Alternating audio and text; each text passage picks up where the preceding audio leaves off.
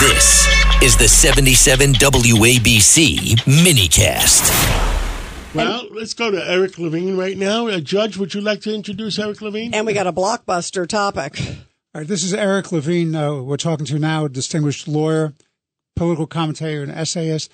Eric, I want to talk to you about Jack Lew has been nominated by the Biden administration to be ambassador to Israel, and why, in your view and the view of a lot of United States senators, this is the wrong man at the wrong time, and this is dangerous. Yeah, it would be not mitigated disaster.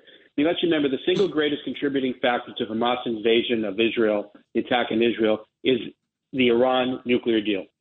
Iran in 2015 was in an economic dire straits, and what the JCPOA did was to give $150 billion to Iran to fund its nuclear program, to fund its ballistic missile program, and most importantly, to fund its terrorist proxy wars throughout the region.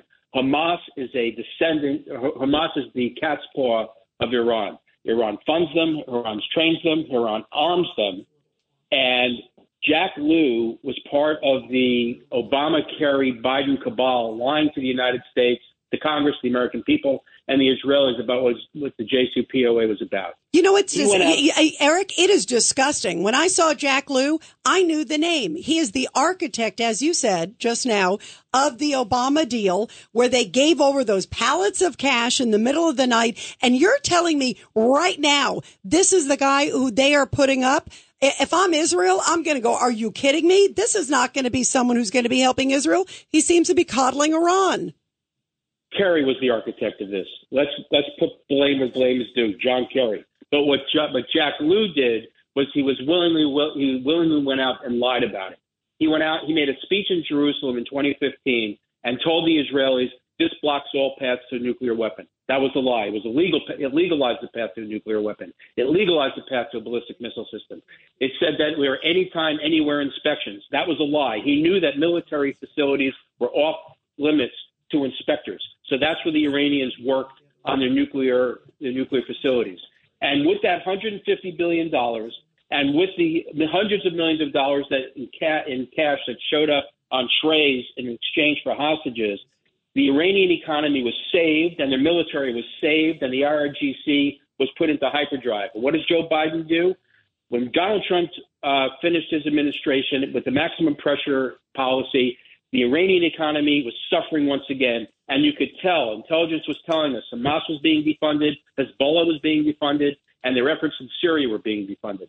As soon as Biden became president, they stopped enforcing oil sanctions, and then negotiated to give $6 billion to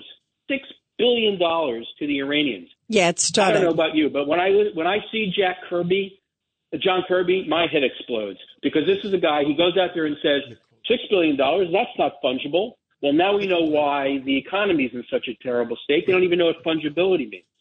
Yeah, absolutely. Eric, I am so glad that you were on this. Will you keep us posted? Because most Americans, I don't think, realize what is going on right here. I'm sure the Israelis are well aware, but this is such an important topic, and we love you here on Katz and Cosby. Thank you so much. Thank you, Eric. Thank you. Anytime.